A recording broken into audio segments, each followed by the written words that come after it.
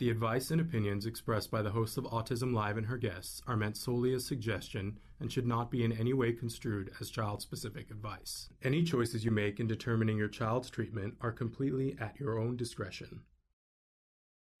Dr. Doreen Grand-Pichet is the... Dr. Doreen is an expert in autism. Doreen Grand-Pichet. Dr. Grand-Pichet. Dr. Doreen Grand-Pichet. Dr. Doreen Grand-Pichet is a visionary in the field of autism. Now you can ask her questions on Ask Dr. Doreen.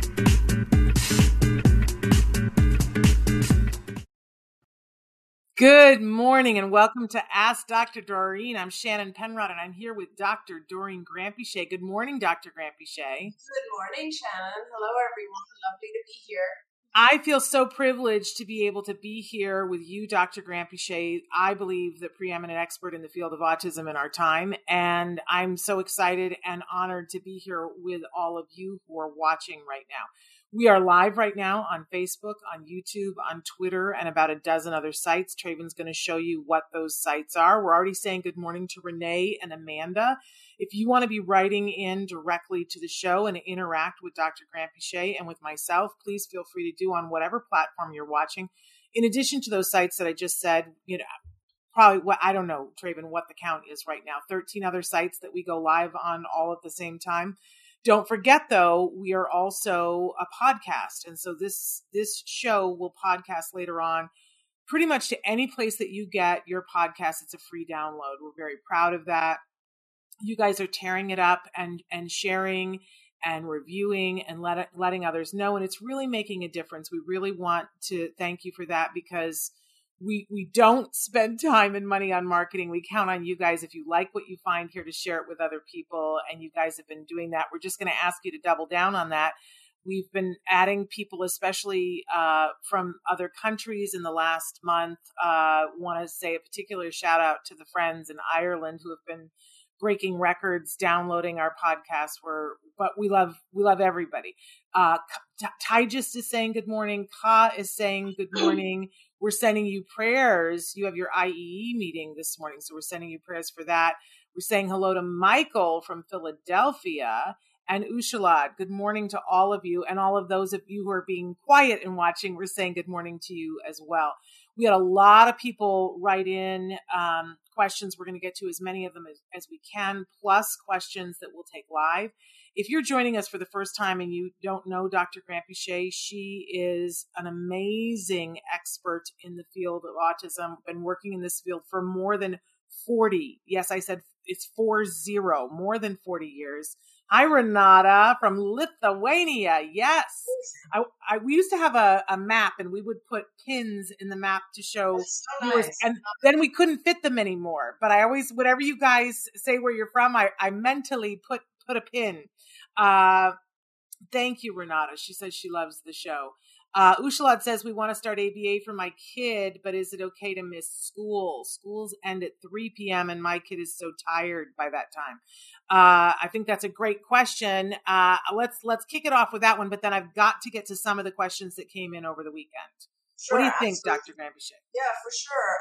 Let's talk about that, Ursula. But before I get into that, I just want to also wish Ka good luck today, and don't be anxious or nervous. Just remember that your school is supposed to be part of your team, and just, go into it with that kind of energy that they are going to be helpful. I used to, honestly, I'll be honest, one of my most dreaded meetings were IEP meetings because I couldn't handle it. But I will say that, a lot of times the school is giving positive information, support, and so good luck. And I hope that they really do behave well and contribute to your child's program.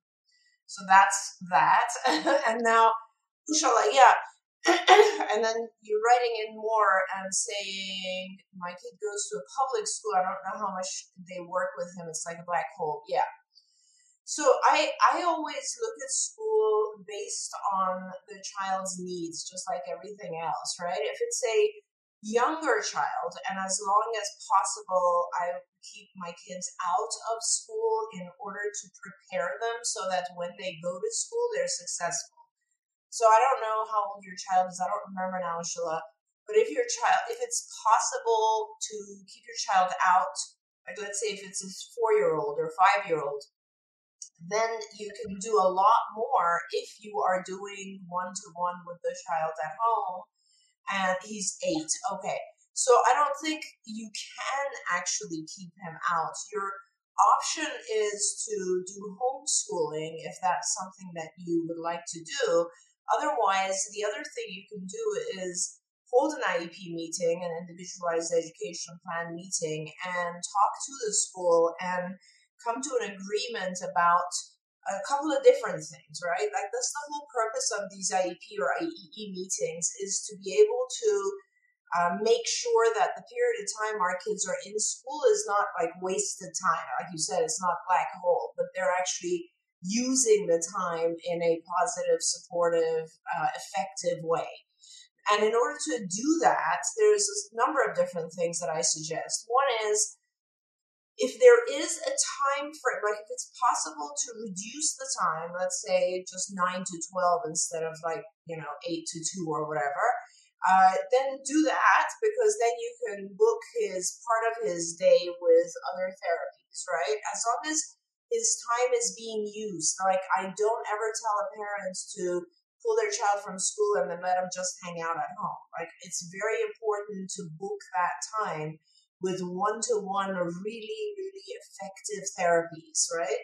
So you can try to move to partial days. Sometimes the school will go with that. The other thing is, obviously, you can ask for an aide in school. So you could, for instance, have if you have an ABA team, if you have a team of therapists, you can ask the school to allow one of your people to be in the school with your child and work really hard on integration with the other kids, generalization of all the skills that they've learned at home, right? That's the way we usually integrate our kids, is that we do a massive program at home, and then we make sure that they are generalizing to the school by putting one of our therapists, one of our BTs, in the school. So that's another thing you can do. The third thing you can do is ask for accommodations. So ask the school to modify whatever it is they're doing in a way that supports and helps and teaches your child, or that works for your child. Now, all that said, if it's just a really bad program where your child is not doing anything and, very unhappy to be there, then you really need to start looking at other programs and other options. So I hate to say this because I know how busy parents are with everything else going on, but the school environment is a really, really important choice, because the child is there for 8 hours a day. And so the bulk of their time is spent there. Let's do our very best to make sure the people there care about our kids and are trained enough to actually teach our kids the way they're supposed to learn. Amen to that. And I will just say that we have a playlist that you guys can access if you go to our YouTube page. So it's just youtube.com/autismlive. And there's many playlists there. But there's one that's just called Know Your Rights with Bonnie Yates. Bonnie Yates is a special education attorney. She talks about, you just heard Dr. Granpeesheh talk about all the things clinically, and that your child needs to consider them as a whole individual. Bonnie will tell you all the things that you need to know legally. Like that if you want to pull them out of school, you have to give them 10 days written notice. That you have the right to ask them to tell you 20-minute increments which goal they're working on, ways to make sure that they're not making it a black hole. So I really encourage you to head over to that playlist and look at some of the things that Bonnie answers, because I think that that'll be important. We're getting a lot of questions. I am going to take live questions, but I got to get to a couple that came in over the weekend. One of the ones that came in over the weekend, somebody said, I just want to say that this could be triggering. And I thought, a lot of the questions that we have, I should give that disclaimer. This isn't the one that said that, but I definitely think it has the potential to be triggering. So everybody hang on. This is from a dad who says, my daughter is 7 and autistic, partially verbal. During high stress situations, she goes mute. Anyway, she went to my sister's house all happy on Friday. It was a whole family get together. I had to run and deliver some packages. I was gone for a half an hour. Anyway, when I got back, she was in different clothes, and very clearly upset. I asked what happened, and my sister told me that she wet herself after she couldn't have a chocolate pop. Now, here's the thing with my girl. She would never wet herself purposefully. She has extreme anxiety around her toileting to the point of therapy. I don't know what this anxiety is caused by, but it's pretty severe. She was clearly distressed, so I took her home. In the car, she broke down sobbing, but was unable to tell me what happened. As soon as we got home, she took herself upstairs and put a pull-up on. Pull-ups being accessible for her is a recommendation so that she has more control over herself, and has been super cuddly since. She hasn't been using her AAC device or signing at all. She has 2 therapists, and she's due to see them in the next week to see if they'll be able to help me to understand what happened. My family has been awful. My sister, mainly, who's still claiming that she was being a brat and is doing this all for attention. I've since told every family member that they will not be seeing her or me until the truth has been told, which may be overkill, but I don't think my daughter would want to see anyone anyway. Obviously, this has upset a lot of people, especially those who don't know what happened. I'm standing by my statement. If my sister won't tell me of her own pressure from other family members may help her along. I'm slightly concerned that I'm being a major butthead, though, to those who want to see her and now can't. I'm starting to feel quite bad, despite having explained my situation in full. Am I the butthead here? And they say I am the dad in this situation. I just want to hug this dad, and I want to hug that little girl with permission, asking first, because this makes me so mad. Dr. Granpeesheh, talk to all of us. Yeah, I know. And it's really, really tough and disturbing when our kids are clearly showing signs of distress and there's no way for us to know what has happened, right? So I want to be careful about this, because as a parent, I remember when I had my oldest daughter now, when she was really, really young, I allowed her, she was probably, 6 or so, I allowed her to go to her best friend's house for a couple of hours on an afternoon. I was very, very careful about my kids, whose home they went to. I never let them sleep over, that kind of stuff. But so she went over for a couple of days, and a couple of hours, and when she came back, she said something like, the mom had us undress and take photos or something like that. I lost my mind, right? I just lost my mind. I called the mom, called the police. I completely lost it. And, but so stuff like that does happen, right? On the other hand, it's also possible that everyone has their own parenting style. And for instance, the sister in this case may have not known how to handle a child with special needs, how to manage, how to communicate, and perhaps someone in their home has been punitive or has whatever it is, right? And maybe it was done without bad intention, right? It was done out of just not knowing better. And now, of course, they're angry because your child is by showing these signs, is communicating, right? And I always say our kids, their behaviors are their form of communication. And so now whoever maybe yelled at her or punished her in some way or made her uncomfortable is doubling down because they don't want to be the culprit. So I don't know. I think there's value in allowing some of the family, some of the individual members who really want to see her to come over and visit as long as you're there. I think it's important for your child to not develop a major phobia at this point. I'm always very careful about how the child reacts. We have our own feelings, but our kids will see our anger and our protection of them, and then they sometimes may interpret that as oh, I have to be afraid of people. I have to be afraid of something. And then that becomes like a major phobia. So I would reintroduce her to at least some of the family members, the ones that were maybe less involved with this situation, and just make sure that it is gradual and that, you know, you let this moment pass. The past is the past. There's very little we can do about it other than learn. And, you know, it's a learning situation, obviously, for everyone where you no longer trust that particular group to leave your child there. So that's a lesson learned.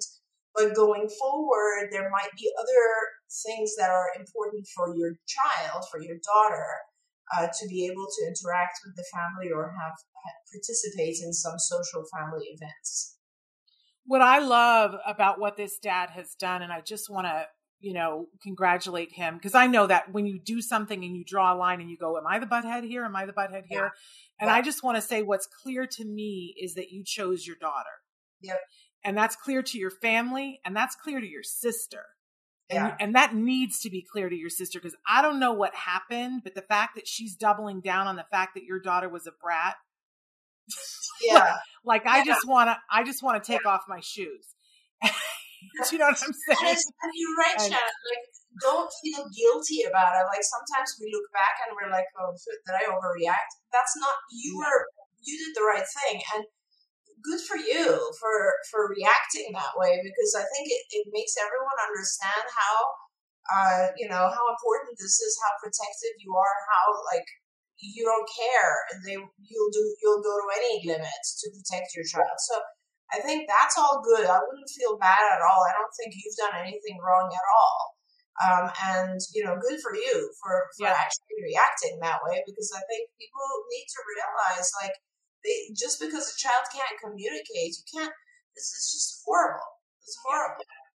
And what a wonderful message in all of this mess. And I feel so bad for you and for your daughter. But that's a good thing that came out of this, was that she will see that you are choosing her, and the rest of your family saw it too. And if they don't toe the line, you know what I say? Ta-ta. Yeah. I don't have time for that. I'm going to pick my kid. So, you know, and you have your feelings about that over there. They're none of my business how you feel about that. So I'm setting that down. Constantly good for setting boundaries and standing your ground. I fully agree with that. Good job. Yeah, absolutely. 2008 says, my son, who's 8, also uses his verbal skills to demand for things and answer very, very simple questions like, how are you doing? And he answers, I'm fine. But how can I help him to start a conversation? A very common question that we get here. Really? Gosh, there's such a complex answer to that. So I'm going to try and simplify it. So there's a series of steps that we generally go through in language development, right? So the very first one is asking for things. And if you think about just typically developing, let's say, 1-year-old babies, they are always asking for things, right? Juice, mama, this, that, whatever. And they're also, if they're not using their words, they're also pointing, which is essentially, I want that, I want this. And so manding or requesting items is the very first, earliest, it follows imitation, but anyway, it's one of the first kind of independent types of language that we exhibit as people, as humans. The next one is labeling objects. So, and often our kids will label objects because what they are trying to accomplish is not that they want the object, they just want you to share their thought. So this is a very, very important part of development, which is when, you know, like imagine your toddler sitting in the back seat of the car, you're driving, and they are constantly labeling the things they see, right? Fire truck, tree, red, whatever it is, right? And they're just labeling, and the only thing they want out of labeling is for you to share that thought, right? And to see what they're pointing to or what they're actually labeling, which is the first kind of really, really, not the first, but one of the most important, significant types of what we call joint attention, right? They're like, hey, look at what I'm seeing. And that is a really key next step that your child has to develop. After tacting, that's called tacting. After tacting, we go into what's called interverbals, which is just commenting on things that are not necessarily present, right? So you could just say, for instance, you ask the child a question and they don't have to look in order to answer it. So like, what color is the sky? Blue. Or, what did you eat? Cake, or whatever it is. So, and that's intraverbal, which is controlled a completely different way. But the question asked was, what do I do to get my child to conversational level? And it's a lot. It's not just teaching a few labels or a few intraverbals or anything like that. Your child, what we generally do is we build conversation. So we will start with responses, as I said, we'll usually start with mans and then get the child tacting. But at the same time, we're also teaching the child a variety of different just labels. So for instance, things like object labels, what is it? It's a truck. And then we go on to colors or attributes of those labels, like all the different colors, the different sizes, all that, because what we're trying to do is expand the speech. Now I will ask the child, and I'll have 3 trucks, and I'll say, what is it? And I want the child to say, it's a blue truck, it's a green truck, it's a big truck, it's a little truck, that kind of stuff, right? And then now we're at, let's say, 3 to 4 word phrases. It is a blue truck. And then you'll go on to much more abstract language, like, what do you do with a truck? What do you do with scissors? That kind of stuff. And you start to have the child expand their language. That is kind of the next step. You're still not at conversational. Conversational speech is really advanced speech. It gets you to the point where you would have to go through lessons where you're teaching your child everything from these are the things I'm interested in, but those are the things this other person is interested in. So I have to learn to share and listen as well as talk. When they talk about something, I have to be able to build on it. That's another lesson. Like someone will make a comment and you have to be able to build on that comment. Another lesson is, how do I, if the subject has ended, how do we introduce a new subject? That's a different lesson. Another conversational skill is, if the child is moving away, how do I get them back? That's called repairing conversation. There's about 10 or 12 different lessons that all have to be taught in order for a child to actually converse, take turns, know the appropriate subject, know the appropriate audience, be able to, keep everybody's interest, pay attention to body language and those types of things so that they can react appropriately. But for now, I don't think your child's there yet, but for now, I would suggest that you go back and focus on tacting, which is just kind of labels that you just teach the child to label as many things as they can in their environment. Let's start there, and then gradually you'll build on those labels and expand speech. Okay, so let's call the elephant out into the room here, because all the things that you just described, I think the thing that I want parents to know the most is that all of this takes time. Oh, yeah. And we're talking hours and weeks and months and years. And it's like pizza dough that you got to massage it, and you got to massage it on a regular basis or it snaps back. That's right. And here's the problem, that what people have access to usually freely is this much speech therapy. And no one is ever going to fund you enough speech therapy to be able to do what Dr. Granpeesheh is talking about. And to the point where some speech therapists don't even know how to get past the labels because they've never been given the funding to get past them. Now, there's some great speech. We have a speech and language pathologist who's going to be joining us for a whole series here on the show, that she's going to give you some short lessons to be able to do. Because I told her that this is the thing that we get asked probably the most, Dr. Granpeesheh. Your kids have been given this much speech so that they know how to say water, but not how to say, I'm feeling upset today, or my friend just stepped on my foot. Well, how do you feel today? And that back and forth. A lot of us got to speech because we had good ABA, good quality ABA, and we doubled down and got enough of it. And they were good trained ABA therapists so that they knew how to do that. But for my kid, it was 40 hours a week. For some people, it might have been 30 hours a week, but it was a lot for more than a year. So we have had several people writing in and saying, one from Canada who says, they're not even giving us this speech therapy. So aside from, we are going to be giving you that speech and language pathologist who's going to take little lessons at a time so that you guys can have something, an activity to do with your kiddos. But until we have that for folks, and while we have that, Dr. Granpeesheh, what do you recommend?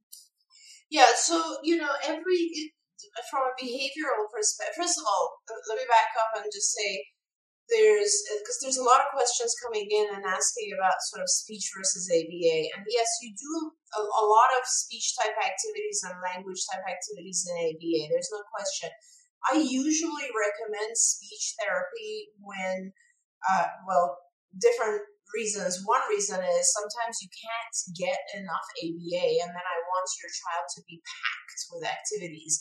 I would recommend a speech therapist separately when your child is plateauing in their language with their ABA program. Speech paths have, especially speech pathologists who are trained in methods like the prompt technique, they have ways that they will get your child to initiate vocalization or sound, and then to connect that to various objects.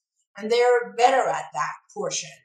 So that helps. And then through ABA, obviously, you reward that, right? So when the child finally says cup, for instance, you will actually make sure they get access to a cup, or they know that this is the label for this object. So if you have a speech path, and speech paths, by the way, usually will only do 2 or 3 hours a week with the child. It's unlikely that they would do more than that. And whereas ABA, as Shannon said, should be happening anywhere between 20 to 40 hours a week in most cases. And that's like where a lot of the work is done. The combination, I'm always for bringing in disciplines so that you are not missing anything, right? I'm overseeing a child right now, and our team is pretty extensive. I mean, I have about 4 or 5 really well-trained behavior analysts, and then I have behavior technicians. I do have a speech pathologist. I have 2 OTs on the case. I also have the child working with a nutritionist, a physician who can monitor, take care of all the medication and make sure the child is healthy and all that. The nutritionist watches over the diet. And then, of course, on top of that, we have like a variety of different people, like hippotherapy and yoga and a lot of other types of resources. So I want to make sure my child's getting expertise from every possible area that they can. But if you're in a country where you can't access these services, and if you're like thinking, how do I get my child to vocalize? There are a lot of different things online when you look online and just look for initiating speech through ABA or initiating speech through speech therapy. There's a lot of little exercises. It's really just about producing a sound, and you reward that, and then whenever that sound is produced, you connect it to an object. I know it's hard to explain, but it is a lot of work, and I saw that someone else had written, I thought it was just a few months. It's this type of stuff, getting a child to vocalize and then get to conversational speech, for instance, could take 3 years or more of intensive work. So please don't be discouraged, and just keep going and keep progressing, because our kids also, the good news is I've always seen that our kids, once they have a certain level of comprehension of language, they start to pick it up from their peers, and they start to learn a lot faster from their environment. It's just that the very first year or two, our kids are not really paying attention to the speech of others. And so once you get them to a point where doesn't sound just like babble to them, it sounds like words, then they start to pick it up from other kids, from you, from TV, from computers, from everywhere, and it accelerates, and they learn faster that way. Yeah, this is all hard stuff, and I see a lot of people making comments about access to things and the amount of time and discouragement. I always think about what Nancy Alspaugh Jackson always says: be a dog on a pork chop. You really got to pack your backpack on this one and say we're on a journey, and we're just going to keep moving in a direction. And we don't know where we're going to end up, but we're just going to keep on moving, be a dog on a pork chop. Every day, well, the thing that you say all the time, Dr. Granpeesheh, if you do enough of the right things often enough, good things happen. Yeah. And so every day you find more ways to just inch it along a little bit more, and you'll find that you really get to some incredible places. I want to say hello to Fatima, who says, hi, dear Dr. Doreen and Shannon. It's always great to see you. Special thank you from my sister in Switzerland for all your help. Love from all of us to you both, and back to you as well. Honey says, good morning. My son is almost 4 and has good language. He's not going to school yet, and he's not doing peer play. We're doing ABA therapy at home. How do we produce peer play? It's a great question. Yeah, so honey, I'm trying to find that question actually. It's way back at the beginning. There's a long... Oh, there it is. Yeah. And he's 4 years old. Okay, good. And he's not going to school yet. This is actually great.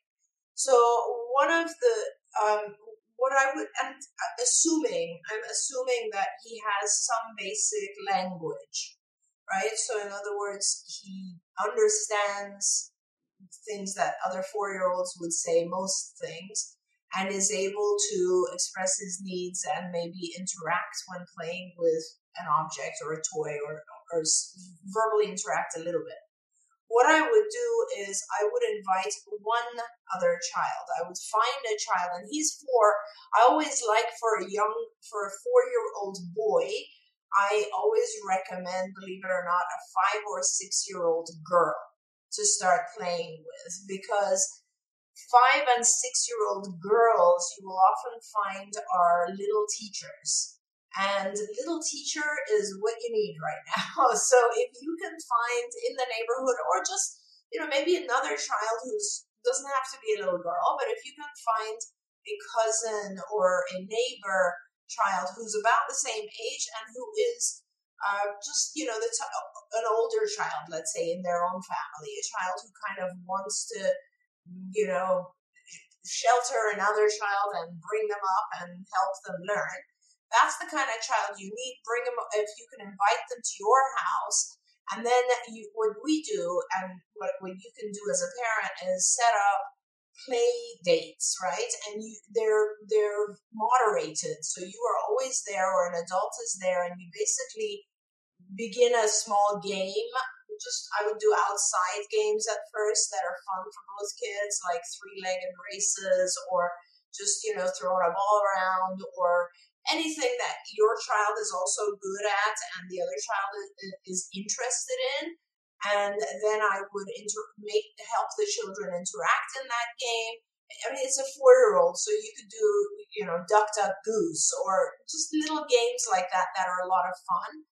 And follow the leader, that sort of stuff. And then as your child gets better with this one other child, you can kind of back out and allow them to interact on their own, always keeping an eye on it.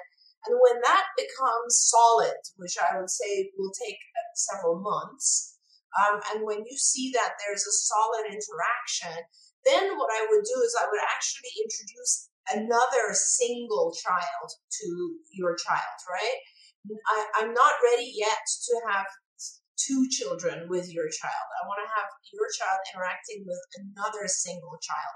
When your child is able to interact with 1 or 2 other kids, then it's time to have a small group at the house. That means your child with perhaps 2 other kids that your child's familiar with. And the reason I'm very cautious about that is that I never want a situation where the 2 other kids interact with each other and your child starts to feel left out.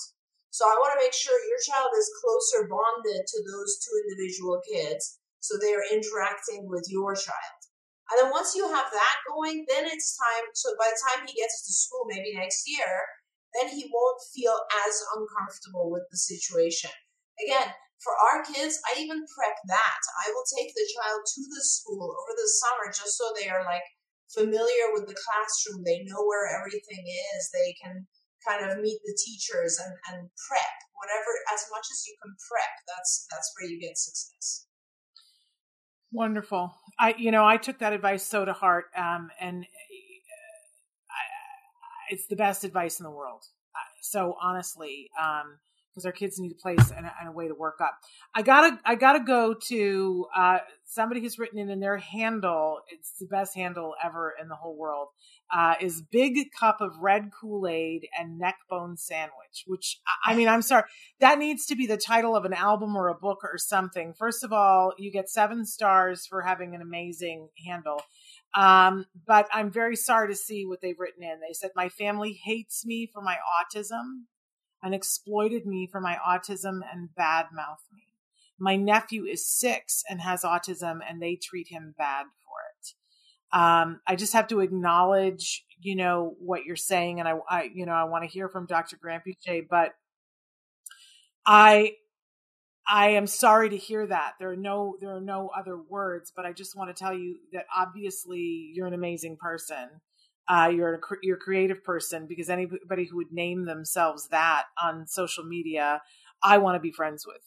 You know what I'm saying? And if and sometimes our family of origin doesn't get us. I don't understand why that is, but I know that there is a big community of people out there who would want to get to know you and would appreciate you for who you are. And I hope that someday your family does.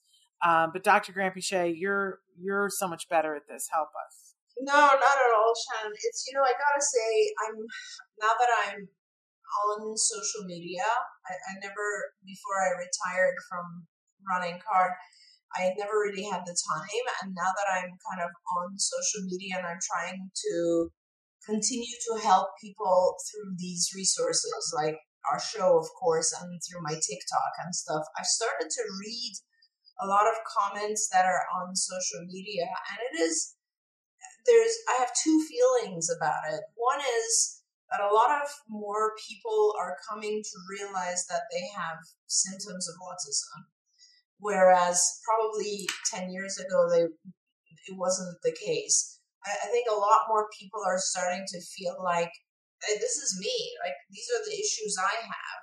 And I've had a very, very tough life because no one understood this before. So there's a lot of that. But there's also a lot of, now that higher functioning individuals on the spectrum are becoming vocal, such as the person who wrote in, we're seeing that there's a lot of pain that they have experienced due to being treated in a way that they didn't want to be treated. And I want to just kind of explain that I think a lot of people, neurotypical people, don't know how to react or treat or behave around an individual who is different in any way. And they feel self-conscious, and they feel confused, and they don't know how to react. And so sometimes the way they react, they kind of shut you out because they don't know how to interact with someone who's different.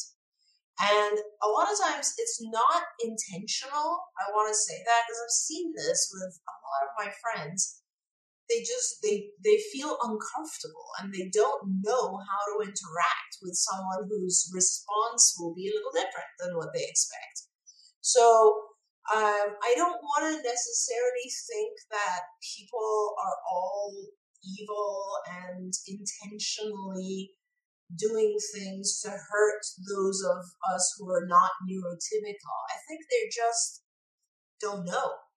And they don't know they don't know that it's okay to be just different. They don't know that it's okay to not respond. They don't know that, they shouldn't get too close because they might bother you. They don't know what they don't know. And so we can't blame them. We have to continue to educate people and explain to people that, listen, I am totally fine interacting with you, but I don't want to go to a noisy place. Or, hey, listen, you're getting a little too close and it's disturbing me. Or, what you just did there makes me feel like you're mocking me. We don't know these things. And we just have to teach them and educate them and then over time, I promise you this will get better. Because if I would have never guessed 20 years ago, I would have never guessed that there would be so many individuals with autism who are now vocal about it and have a voice and are able to change society. Like Shannon, you and I were talking once about, the fact that now when there's, let's say, a TV series, instead of putting on someone who doesn't have autism, a lot of the shows are starting to hire actually autistic actors, which is fantastic. And that's a huge progress from, 10 years ago, 20 years ago. That would have never happened. So society is progressing. As I said, last year I did a big training for Oracle, which is a huge company, because their interest was in learning how to modify their environment at work for those who are on the spectrum to be happier. So things are changing. The general world is starting to learn more, but, and I'm so sorry that you feel like you've been hurt. It just comes from not knowing. It comes from a place of just not knowing, I think, in most cases. Yeah, absolutely. I love Gareth has said they don't slow down their brain to understand sometimes, and because we are literally thinking, we need people to listen more. It's time to stand tall and be who we are. And I think that a lot of people in the autism community are seeing that and taking advantage of it. And I think it was always happening, but I think it's just that you have more numbers now. But it takes everybody listening. And listen, I always say that my job right now, there were a lot of years when my son wasn't able to advocate for himself. So I was his advocate. Yeah. And now that he advocates for himself, my job is to be a student and an ally. And I always say, I want to be a student and I want to sit in the front row of the classroom. I don't know everything and I want to learn. And I think that I'm not going to get it right all the time. And I love my dear friend Alex Blank, who, whenever I'm around him, he will correct me like 13 times an evening and I'll say something, he'll go, well, Shannon, that was very ableist. And I go, it was? But I try to be in a place of saying, oh, okay, well, then maybe I didn't get that right. Teach me so I can learn better for next time. And I think we all need to get in that space and stop being so precious and defensive. It's hard because you don't ever want to be wrong. I don't want to be wrong. But sometimes I need to admit that I'm wrong so that I can be in a place to learn. We're moving. We're getting in a direction. But we will get there. I got to switch to some of these questions that came in over the weekend. This is the one that says this may be triggering. So everybody hold on. I'm a father to a lovely 17-year-old daughter. She was diagnosed with level 2 autism, mid-functioning. She is nonverbal and uses her phone's text-to-speech. She's a junior in high school this year, and she functions at a 7th grade level. Her teacher, who I will call Mr. Smith, started working at her school last year during her sophomore year. I was concerned about the mention of him in every sentence being typed on her phone. Recently, I found out that Mr. Smith has been giving my daughter 11th grade work simply because he believes that she's in 11th grade, she can do it. He's been restraining her, strapping her to the seat, and sometimes tying her arms and strapping them to her lap so that she can't flap them around or jump, since she does a lot of that. Mr. Smith threatened to call her wrestling coach and basketball coach to take her out of her sports because she could be a distraction to the rest of the team, and she can't be jumping and flapping her arms in the middle of a wrestling match or doing that in a basketball game, so she needs to not be in sports. And he also said because she is in wrestling, she is very strong and has a risk of hurting herself or others. He says she's 17 and she's tall. I mean, she's 5'10". It's not like she's 5 and I can pry her off of me with ease. I kind of have to fight her. This is what the teacher is saying.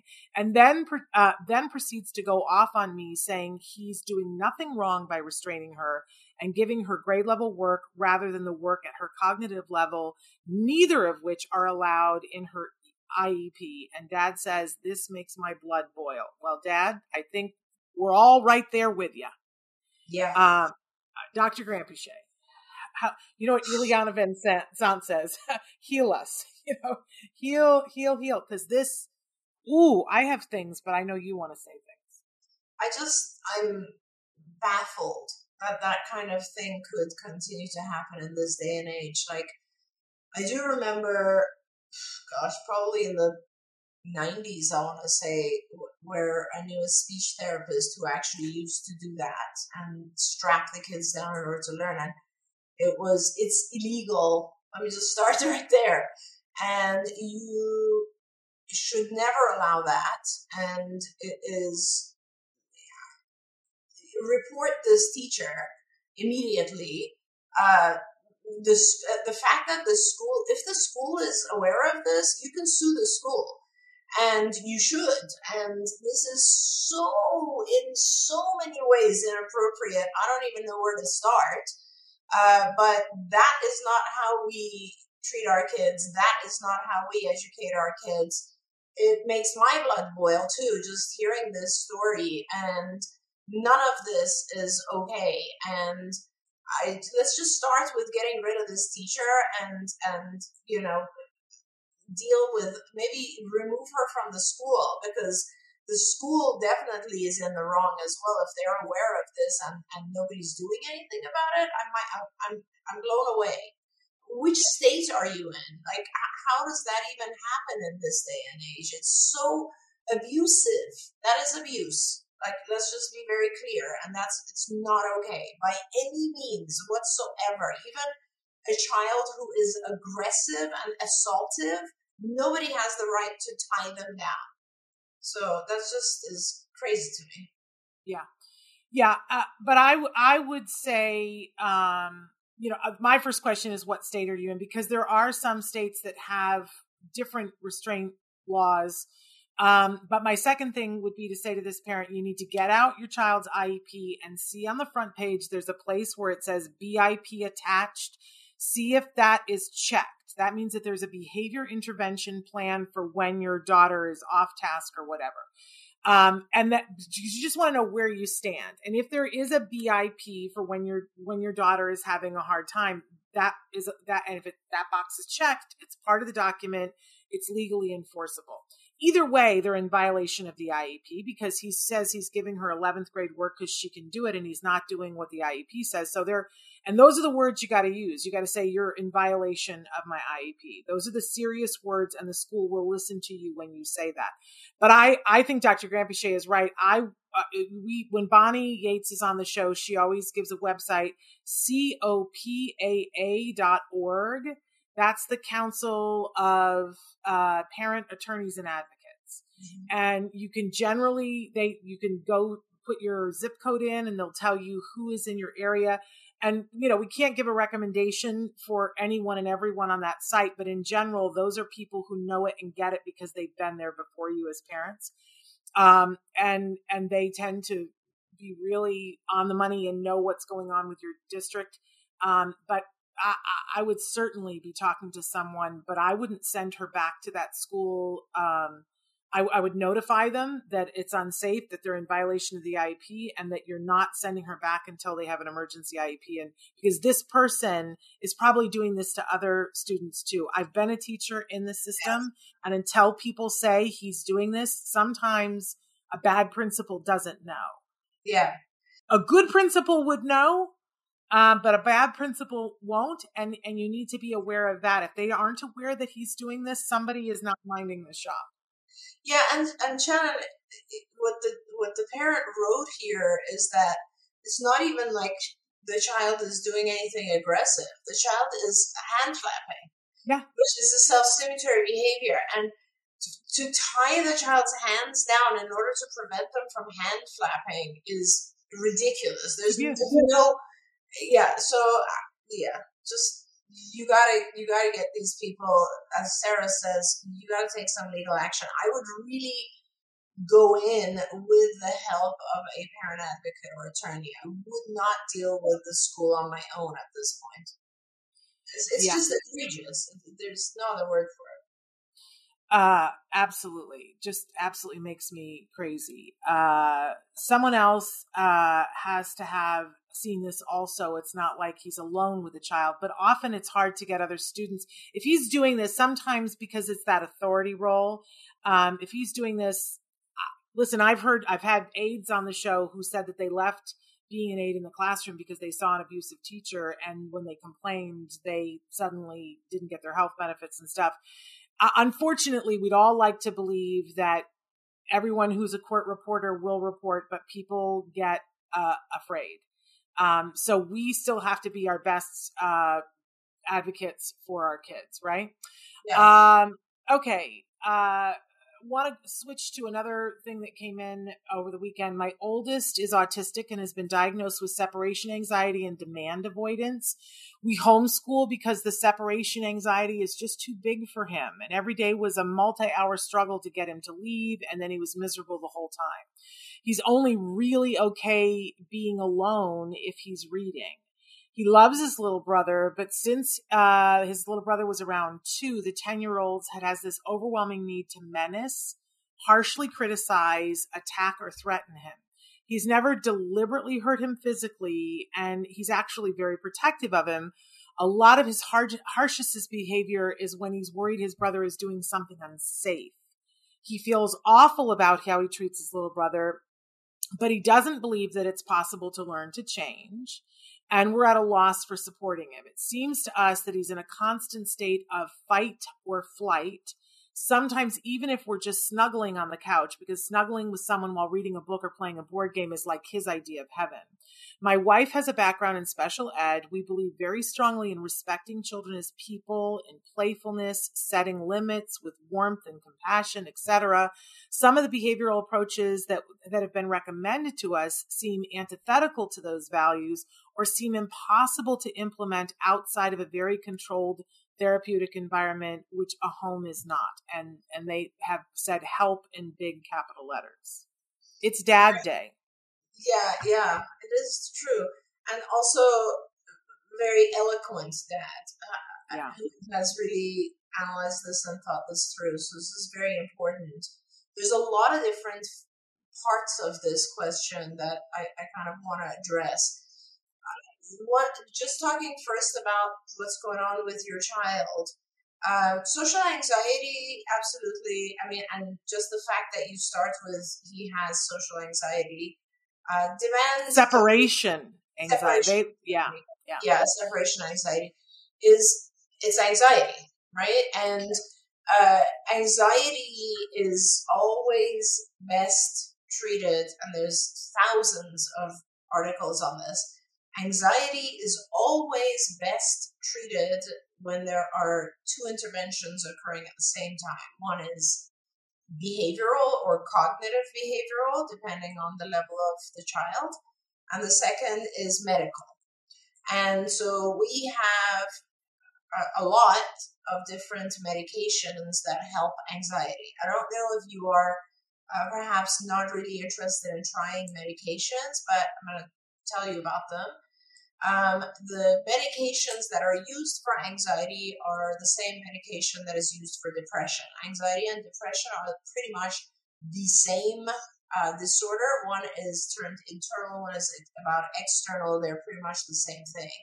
And the medication is therefore the same.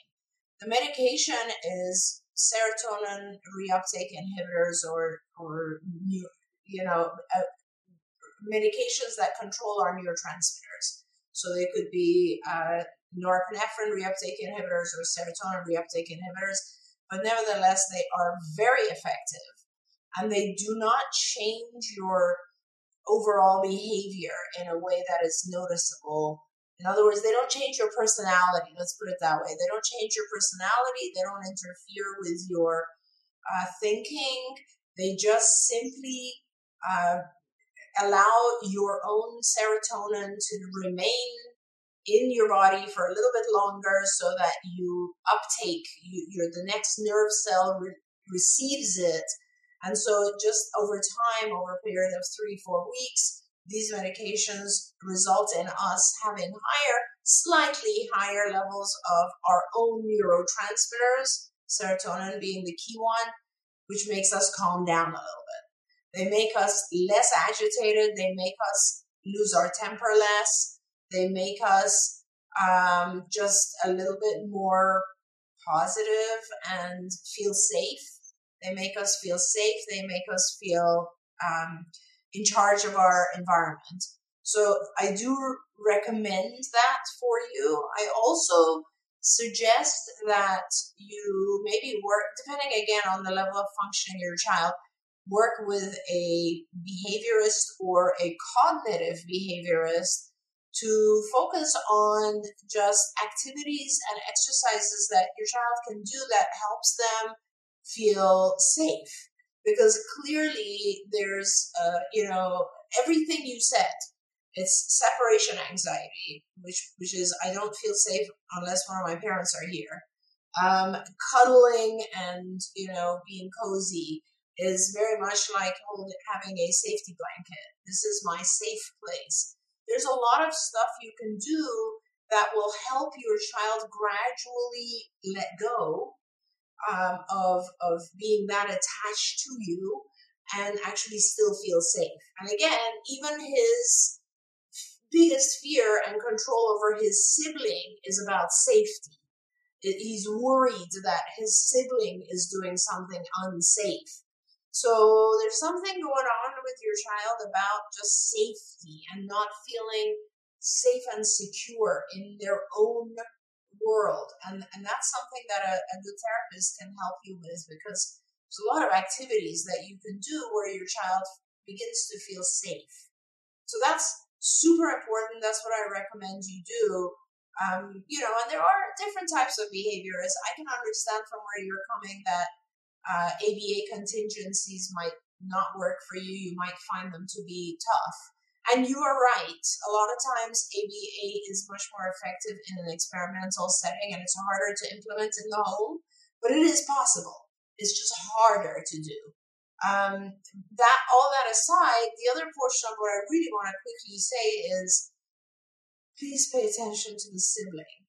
So many times, the entire family unit is focused on the child with special needs, and the sibling just doesn't get the attention, and they don't get what they deserve. So I know it's hard. I know you're limited. I completely understand that most parents are doing as much as they possibly can. I get that. But make sure that your sibling is not victimized by everything else that's going on, because your sibling has their own needs. The sibling has to also have their own. Does the sibling ever get time with you and your spouse alone? Does your sibling ever get their own special attention? Can you please work with a therapist to make sure that your sibling is adhering to rules you set and not necessarily adhering to rules that are made by your special needs child? Because that's just too much to want to make sure you're happy and want to make sure their sibling, the special needs sibling doesn't get mad at them. That's too much. So you have to turn things around and make it okay for the sibling. That is vital, I think. Yeah. But I want to acknowledge though something you said though about, I think a lot of times parents think, well, my child is experiencing anxiety, so there's no toolbox. There's nothing to be done. And nothing could be further from the truth.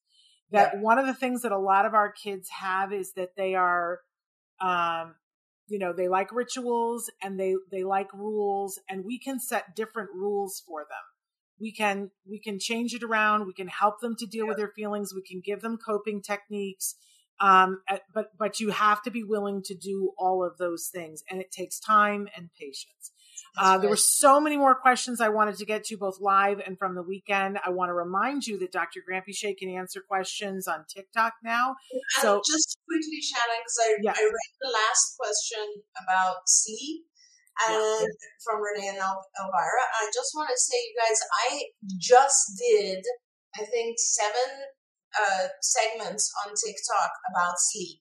And they're all going up this week. And one of the questions is exactly this, Renee, which is, you're sleeping with your child, and how do you exit yourself from their room? So check out Ask Dr. Doreen on TikTok. It'll come up sometime this week. Okay.